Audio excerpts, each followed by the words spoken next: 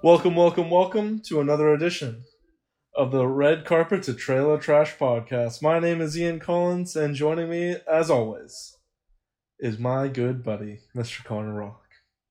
Thank you so much for doing it quicker this time. I was editing today, and that was at the one where you were like, my good friend. And like, it was funny. I had to leave it in there because we joked about it, but I was worried it was going to happen again. Because you speak like fucking William Shatner doing these intros. Well, I had never really thought about doing something like that. But now that you mention... Yeah, that's kind of exactly how it was. So how's your week been? Little annoying. I had to work until about 8 o'clock yesterday. That sucks. Yeah, I'm going to be in quarantine for my birthday, so that's another thing I'm not excited about. Oh yeah, that's like here soon, isn't it? Uh-huh. I need to go pick up some liquor. Oh, you're going to have a party of one, or are you going to do anything like virtual? I think I'm going to do something virtual. If nothing else, I'm planning on drinking and watching the NFL draft live with a few people. Okay.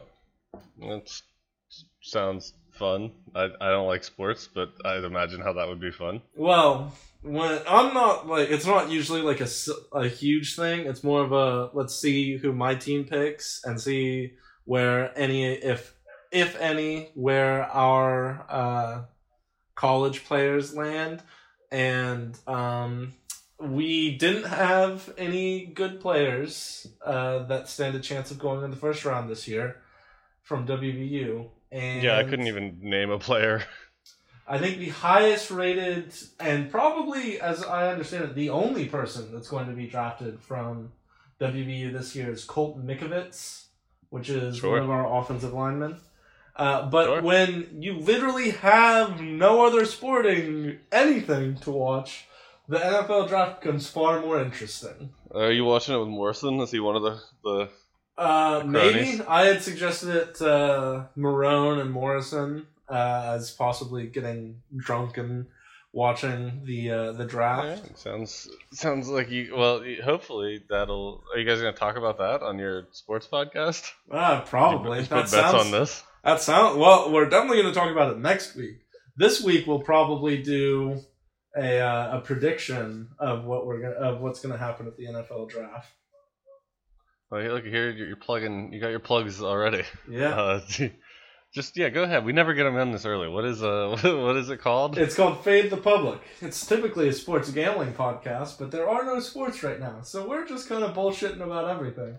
We talked about bronies on the last episode. Is how off into the weeds we got. So I will definitely not listen to that one.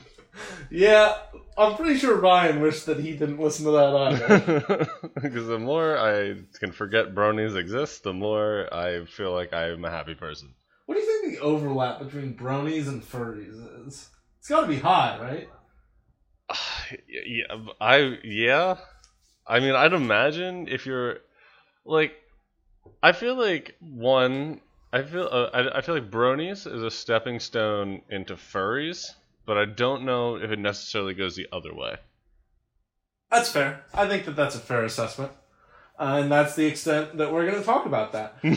Yep, that's it. I also have another podcast called Stereotopical, where 2 of the 3 episodes we've posted so far have been about coronavirus, because it's topical, and there's 2 of us, so we're talking in stereo. Boy, that was a complicated title. But today, on today's episode, before we start our usual nonsense, we're talking about 2... I'm not even sure if they're technically horror movies, but 2, suspenseful movies at the very least. Oh, you're back to us already. Yeah. Man, you were flipping all the way back. Okay. Yeah, I was just going to say that's... I was going to continue with the nonsense and see what you've been doing, but I was just going to give them the heads up, because normally we wait a little too long to let people know. I feel like that's... Yeah, that's definitely true. Usually if people listen to this, they're like, what is this even about? Because my descriptions are nonsense. Yeah, so today we're actually going to be discussing The Lighthouse and the original Wicker Man. Yeah, and I think horror is probably a broad category you can shove them both into. I mean, one's more like psychological, one's more like what's it like cult horror, not folk horror type deal. I think folk horror is probably strange people with strange customs and being spooky is what I believe to be folk horror. Boogity boogity boo, yeah. That's I don't know. I've never heard of the phrase folk horror before, but that seems to be an apt description.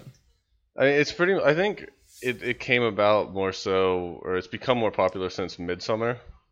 Yeah. Because that was pretty much the Wicker Man. Yeah, I was gonna say we are gonna get into the similarities between the Wicker Man and Midsummer. Yeah, so we'll touch on that in a minute. But so how has your week been? How was your last week?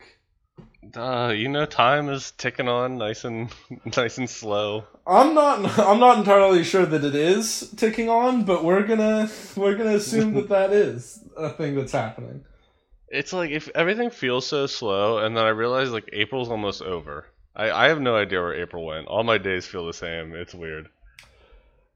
It's been 5 weeks since I've been working at home for 5.5 weeks now.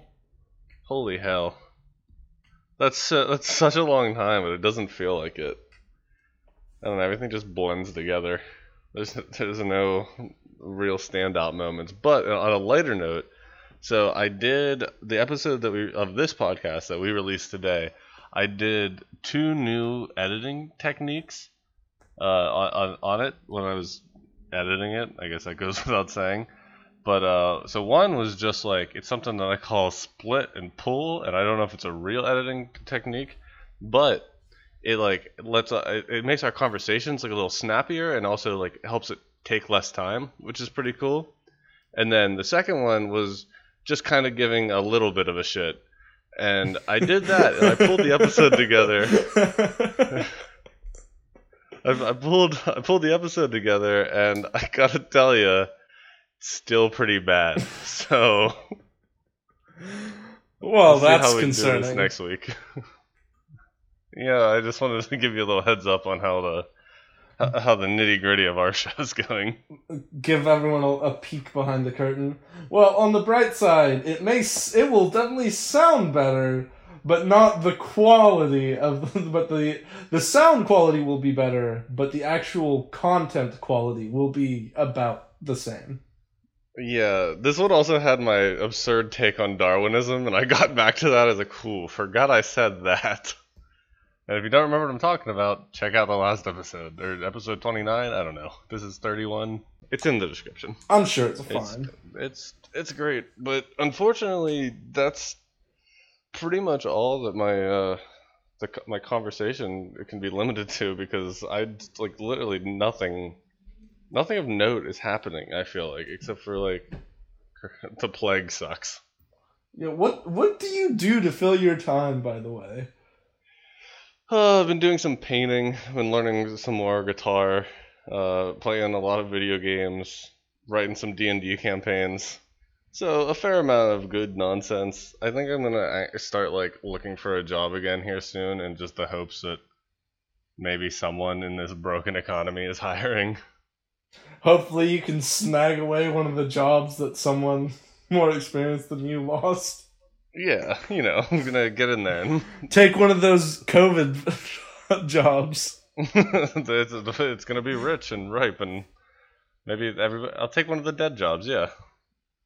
Like, well, Stu died, so we need someone to fill in for him. Like, I am your man. Well, I mean, sometimes you just have to look at the silver lining of a situation like this. That feels bad to say. I know I started this, but the silver lining is I might get a job. I mean, what would you rather the silver lining be? That people died and you gained 0 benefits from it? I guess that's true. If Grandma wants to die for the Dow Jones. Well, my grandma died a long time ago for the Dow Jones. I don't want to unpack that. That's perfect. Shit. What is this? What is this about? I don't know. I think I do maybe want to cut the bullshit a little early because I feel like there's a lot to talk about this week. Mostly coming out of I am excited to talk about the Lighthouse. Spectacular pick. Well, let's dive into that then. Well, let's start with the Wicker Man. Okay. Build our way up. Well, I mean, you're technically the boss here, so if we want to do it that way, we can. I just figured we'd end with maybe a longer discussion on the Lighthouse because I don't have as much to say about the Wicker Man. Well, I gotta say, the Wicker Man, I was surprised by how good I thought it was. Mostly because, like, I'm one of the people where if you, like, I'm very easily, like, entertained by some of the cinematography that you can do, and some of the effects that are done can usually help keep my attention. But in a lot of the older movies, like pre-1980, a lot of them lacked much of the cinematography that today, and so the tricks that they would use back then seem rudimentary by comparison, which makes sense. It's been 50 years, so yeah. It doesn't seem as impressive as it should have. For example, like the Wizard of Oz having Technicolor today. It's not something that's even worth noting, but at the time it was a big change. So like the Wicker Man, the actual cinematography of it and the directing and everything didn't seem especially impressive, but the writing and the performances of everyone were I found especially compelling and effective, but mostly because the third act was really, and I even though I knew how the movie ended, I still really appreciated and enjoyed how they brought it to its conclusion and how they explained what had happened and why everything in the movie had happened. Yeah, I'd never seen The Wicker Man. I didn't even know, I didn't really know what it was about. Quick question, have you seen the Nick Cage version? I have not. I just know that he gets attacked by bees instead of lit on fire. That's what I was going to say. That's all I knew about the Wicker Man. I didn't even know that's instead of getting lit on fire. I just knew there was something about him and bees, and not the bees or whatever. Yep. So I you can suspect where it's going, because it immediately gave me Midsummer vibes. Yeah. So I wasn't surprised when it ended with some dude burning alive. But I absolutely agree with you as far as the directing and the cinematography didn't really.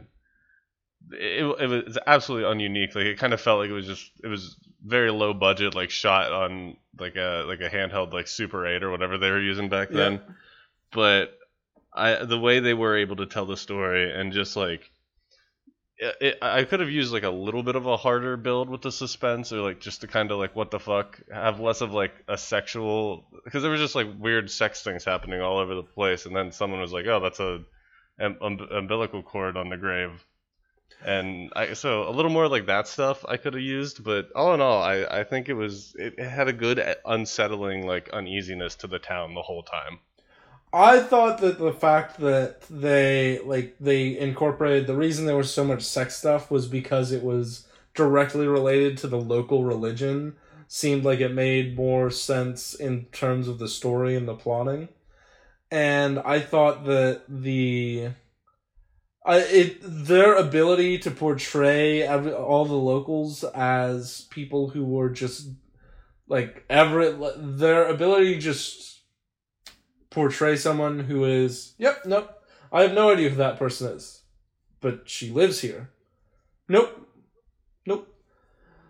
Their ability to just play things off as if they're basically an untrusting townsfolk was very effective. But I think that something that isn't really, I'm not sure if people discuss it, this dude had no respect for other people's property at all. Yeah, as soon as he decides to just tear the town apart, he does that for 3 hours. He just starts threatening people with throwing them in jail for obstruction, and it's dude, you're literally breaking into people's houses. Yeah. So one thing that really struck me is that like the soundtrack kind of undercut some of the more serious scenes, but I think that's more of just like how films were back then. The only exclusion is like the finale when they're just like doing the whatever like jig or chant or whatever that is. Mm-hmm. Like that really added to like the guttural horror of like essentially like dealing with a religion you don't understand. Because I would equate this to like movies like Green Inferno, where people are like stranded on like cannibalistic islands with people that they do. Like it's the same kind of deal, but in this one everyone speaks English. Yeah. But also up until about the 30-minute mark, I wondered. Kate watched a little bit with me, and she wondered as well if this was a musical because it just had a lot of people singing for a long time. Like naked lady dance song, and then like when the kids are doing scene. I'm sorry, that scene with the what was it? The basically the barmaid's barman's daughter or whatever. Yeah, whatever her name is, whatever her character's name was. The amount of time they spent on her singing and dancing around naked was way longer than I expected. Yeah, it was like way longer than minutes. Really necessary. It was insane. That's why I thought it was a musical because they did. I mean, it wasn't as like dancing and naked as that, but they let songs drag out. I guess they did it with the song about her, like the lodgeman's daughter, the barman's daughter. I don't remember what it was, but yeah. They did it with that song, and then when the kids are playing with like the twisty poles, like the ribbons on the pole or whatever, that was a lot. And then it just kind of like stopped being a musical, and I was okay, which I was fine with. It's just the musical choices were kind of strange to me. I think it was meant to accentuate sort of like the strangeness of the culture and how it was, and how the songs really were incorporated into the religion. But without question, my favorite line in the entire movie was when the police officer was yelling about how there were women jumping over wired women naked jumping over a bonfire on the way here. He's like, well, what would you rather they be? They wouldn't be jumping over a bonfire wearing clothes. That would catch them on fire. That's dangerous. Yeah. It's like very, very purposefully and obviously missing the point. Which I did. I really I appreciated Christopher Lee's character and his performance in this. I've never seen him I haven't seen him in many movies, but this is definitely the youngest I've ever seen him, and I thought he just did really well. Like I wasn't not expecting him to do bad, but I don't know. This movie was surprisingly good for the time because I'm kind of on the same boat with you where past a certain date I just can't appreciate movies. Just I don't know. We've had this kind of conversation before. It was like how they're filmed, how they're acted, how just something about them. And I would say like that's not every film. Like Rocky was about this time. I really enjoyed Rocky.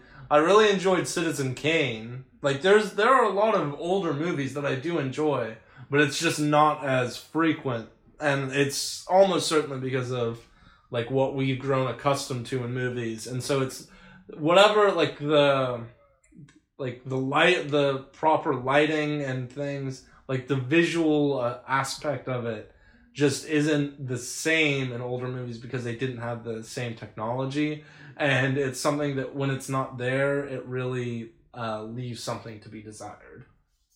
So in comparison to this to Midsummer, I also think that I kind of like this one's format a little more. I know I said like I wanted a little like a harder burn or like a little bit of a faster burn or more obvious burn maybe. Mm-hmm. But this one didn't just like throw gore at you in a weird way. Like that's kind of like, don't get me wrong, I did enjoy Midsummer, but it kind of used more of like shock factor of like blood and gore, and then like also kind of strange customs, where this one just really like it felt like these customs were deeper than some like, I don't know, Swedish town or whatever it was. Well, I would say that the sort of way that it introduces you and sort of shows you how strange the religious structure of this society is through the very open sexual nature of the town, which, especially compared to typical British and Scottish behavior, is a big shift. Whereas when you look at the Midsommar, which is an American film, they went with just openly, like, they went with the gore factor as a way of saying, like, once someone like gets killed in a certain way, that's how you know that the local area is off, as opposed to just the overt sexuality that is sort of the thing that gives the signal that things are different. I guess in 1973 it would have been maybe kind of the same to be like that level of sexuality is shocking versus like that level of just okay with brutality of death. Yeah. Currently, okay, I take it back. I don't know if I take it back. I don't remember what I said, but I agree. All in all, though, I was surprised. I'm definitely gonna watch the Nick Cage version. I wanted to watch this one first though, because I have heard from multiple people that it's actually like it's good, it holds up, and I think that's true. I was very surprised, but yes, I would 100% agree with that. I think it may have run a little long, but I've just never been one for big long movies. It's only 90 minutes. It's only 90 minutes? Oh shit. Maybe it just felt slow. It was the opening like 2 acts were very like it was a slow burn, cuz at first you're just like, how does this person even exist? And then once, I think it's around the second act when it's like, oh, this person does exist and these people are all just fucking with him. Yeah, and even like the mother who was like, oh, well, she's a rabbit, or no, the daughter said that, and the mother was like sticking to it, and I thought that was a good scene. And he's like, how can you do this to, like, she's your daughter? And she's like, I don't know what you're talking about. So it was good. I enjoyed it. But I think that is all I got on it, unless you want to throw in some other thoughts. Nope, that was pretty much everything. I think it's pretty appropriate that we now dive into The Lighthouse. Oh boy, I almost didn't watch this, and I would have been so mad at myself. I don't know. Do you want to start? I'll start. How do you want to do it? I'll just give the general breakdown. So, this story, the Lighthouse, is a movie about how Willem Dafoe's character is a wiki, which is a lighthouse keeper, and has been for many years, and claims to have previously been a captain or sailor of some sort before his leg got injured, and so he had to retire to being a lighthouse captain. And so he hired Robert Pattinson's character to take over as sort of the upkeep, basically the maintenance man for this remote New England lighthouse. And it's for a month. And then as the end of that month approaches, on the last day, a huge storm comes through, which strands Robert Pattinson's character on the island when he should be leaving to go back to the mainland. And the basic premise of this is just going through the difficulty that these men have with, mostly Robert Pattinson's character, with trying to remain sane in this level of isolation. So like I said, I wasn't gonna watch it because I don't know. I looked at I saw the cover on like Amazon or whatever, and I was like, I don't know, this doesn't really look up my alley. And then I read the description, and I read like one thing about it, how it was very like everything I love. Like, I don't know if I've mentioned this before, but my dream is to be a lighthouse keeper. Like, I would lose my shit if I could do that, but unfortunately, like, algorithms exist now and maintenance men, so it's a job of the past. But and it's like off the coast of New England. It had like very Lovecraftian vibes, which is another big checkbox or Yeah, checkbox for me. And so I ended up watching it, and I when it was done, I was like, what the fuck did I like? What? And then I stayed awake for about 2 hours and thought about it, and I've decided that I really like it because I don't know, like it just where do we even start with this movie? It's a good. It is like first of all, do we even discuss what we think is happening or what we think happened? Because this is the same guy that did The Witch, which was another reason I was kind of hesitant because I thought that movie was utterly boring, and when it wasn't boring, it was cliched. But everybody seemed to really like it. I still have not seen The Witch, and so that's something that might be on my list moving forward, but we'll see. Well, if it does poke its head up again, I will rewatch it just because of how much I did enjoy this one. So I'm willing to like give it another shot, you know. Mm-hmm. But then this was just such a look at madness, isolation, with hints of kind of the same themes of The Witch, really, of like, is there really something else? Is there some greater power like fucking with him? And I don't really know where to start this discussion. So where do you think we should kind of jump in? I think it's probably best to start at like what appears to be like very open like superstition that really drives a lot of the motivations. Which, boy, in one scene just kind of comes out as Willem Dafoe's character shouting, "Don't kill seabirds." Yeah. And so and I'm not sure if it was mentioned specifically in this, in the movie, but I looked up, like, why is this a thing? And it's because, there's an old wives' tale that, sailors that die at sea, come back as seagulls. Yeah, he actually did mention that in the movie, and that is something that I really wanted to talk about with somebody who's seen it. I think Kate may have checked out at this point, but the seagull that kills, or that Robert Pattinson's character kills, has one eye. Yeah, like the guy who Willem Dafoe's character, like his previous second, didn't he say he had one eye? Like, isn't that whose head he finds in a crab trap? Maybe. I actually didn't notice that. I noticed that at the end, the seagulls had poked out his the eye that was showing. Spoiler alert! We're gonna talk about how the I think we're definitely gonna have to spoil this if we're gonna talk about it in any meaningful way. Yeah. So in the end, Robert Pattinson's character slips while looking into the actual lamp of the lighthouse and falls to his death down the stairs. But apparently he managed to crawl outdoors where he's now... and it was very appropriate because he's being pecked and eaten to death like Prometheus.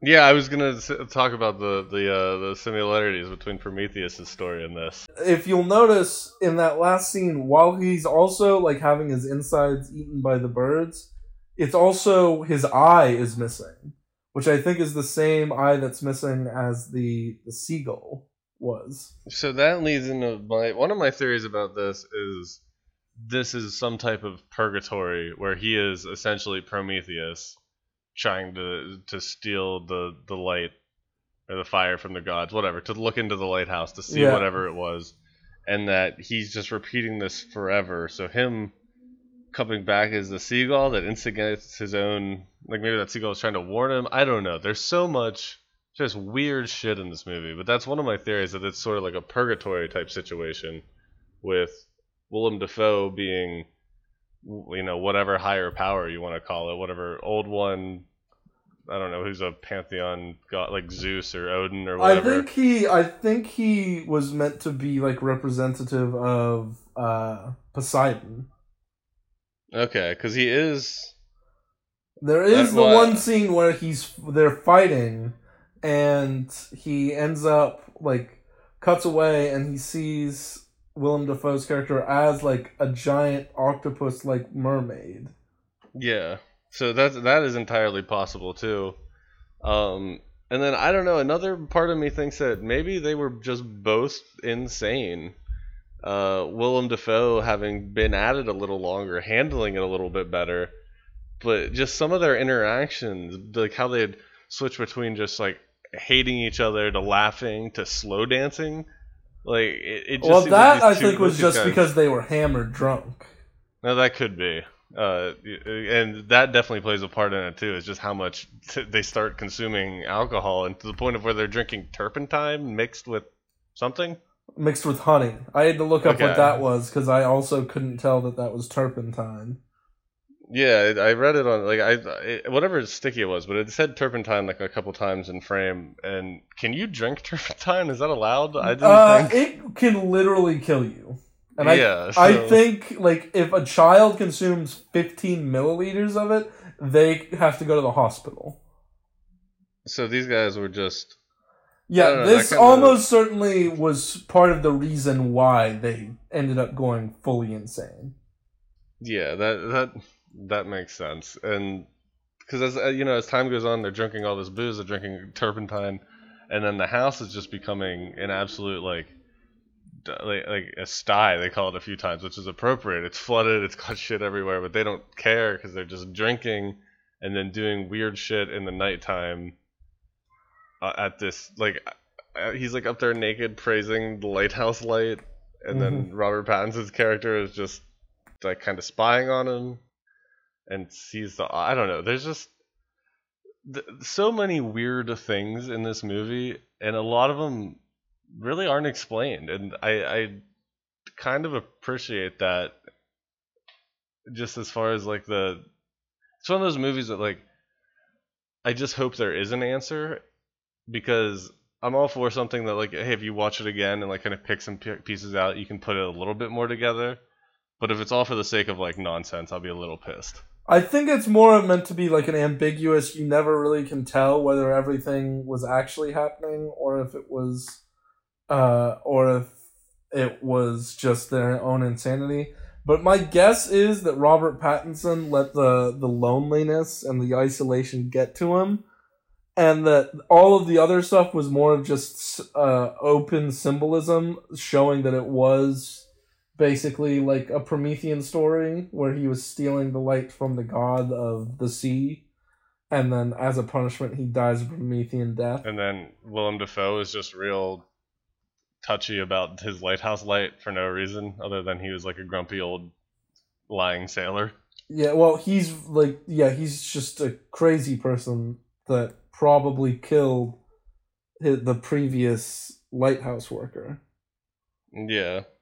Oh shit, what else was I gonna say? And then like time also was a big factor, because after that first like pickup where the storm comes in, it's pretty stormy for the rest of the time, I guess. But then you don't really know. You don't know how much time has passed. I mean, they even call it out in one scene where he's like trying to make him think he's crazier, or maybe trying to show him how crazy he is, which the movie did a good job of that. We'll talk about that in a second, but of being like, he asks him like, how many days have you been here? Like, how much time's passed? Like 5 months, 2 weeks, 2 days, whatever it is. And that was a very, I don't know, that was a cool aspect of the movie where like you didn't know how much time had passed either, and it was just all blurred together, run together on this island, and these guys are living in isolation.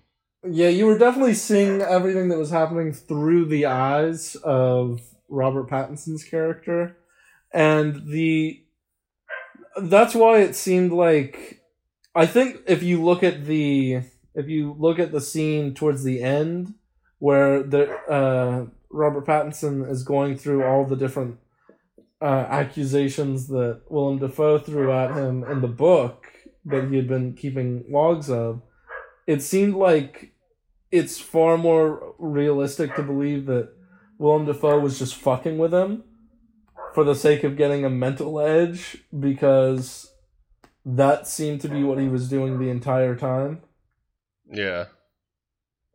Because like, there's that one scene where he's trying to leave on the boat, and Willem Dafoe smashes up the boat and then like runs in and puts the axe in the table. Yeah. And then like immediately after that, they're like yelling at each other in the kitchen, and Willem Dafoe accuses Robert Pattinson's character of doing that. Yeah. And so I think I agree that he's just been fucking with him for whatever reason. But that scene in particular to me, like I said earlier, it did a good job of like making even you, the audience, question reality. It's because you know that you're saying things from the perspective of Pattinson, because you don't really see Willem Dafoe's character doing anything off by himself that often, except when he's like just up at the lighthouse staring at the light. Everything. But you're even seeing that through Pattinson, aren't you? Like he's noticing it. Yeah. And so it's for that reason you can get the impression that what you're seeing is actually just like his understanding of what happened. And also, okay, I guess we need to talk about this because we haven't. One of the biggest stars of this movie, or like one of the best parts of it, is how it was shot.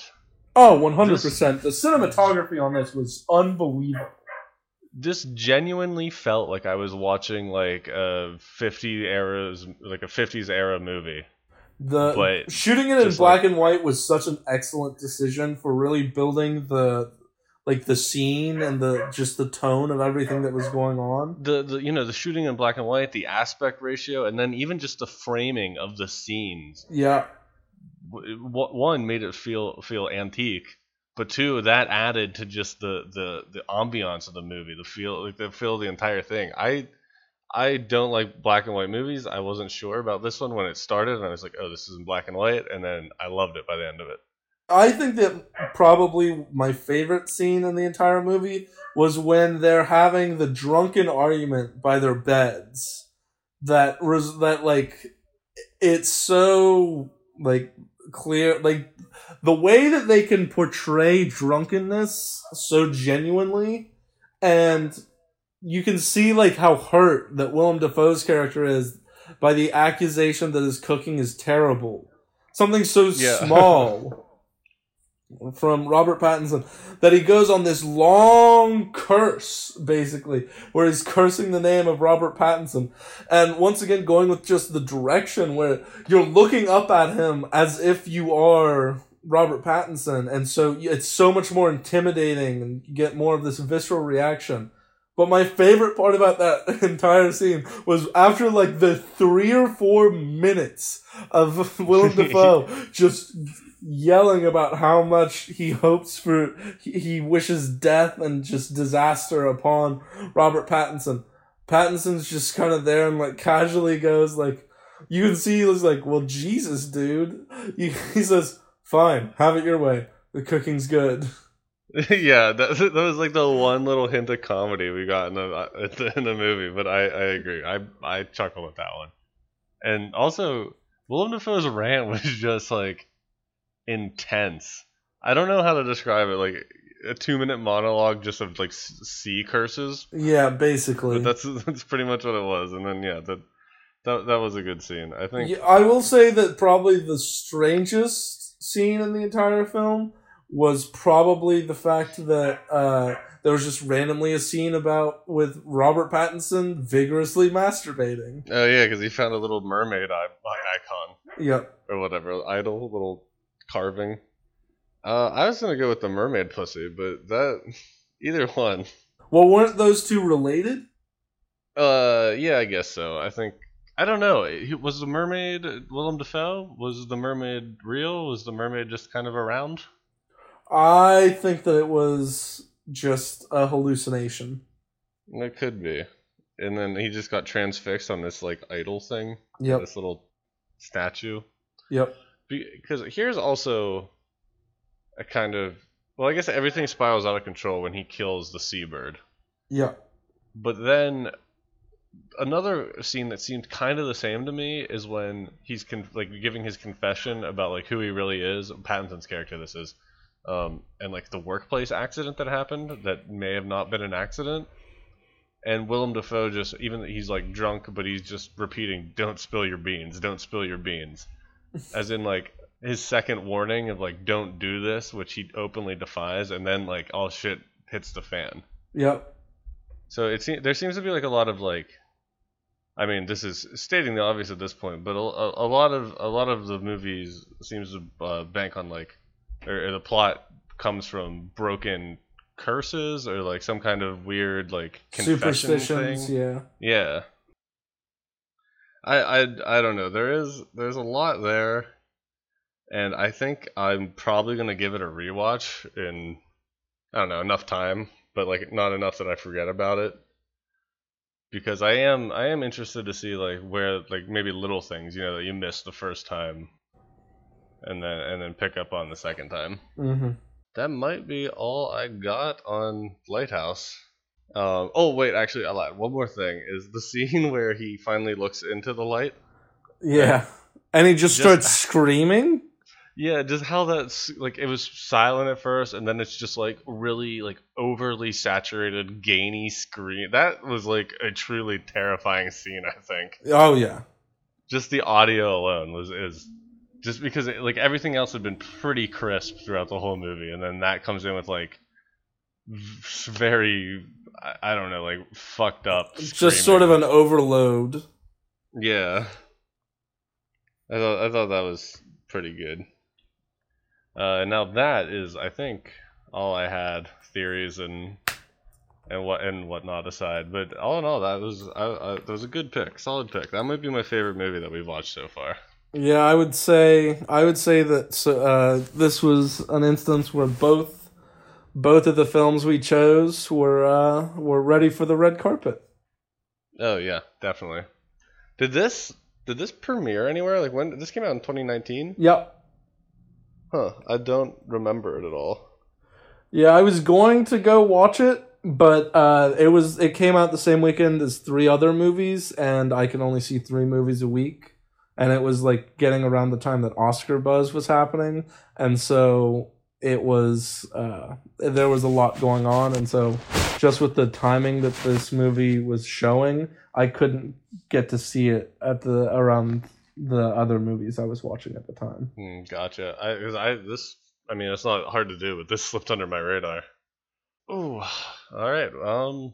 Yeah, I don't know. You want to bullshit for a while? Or you want to just call this one nice and early? Well, I mean, I think that this is a good short but sweet episode where we actually get a solid look at 2 movies as opposed to bullshitting for 20 minutes.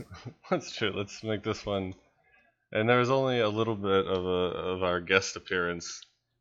The newest one that I edited today, it's featuring your neighbor's dog.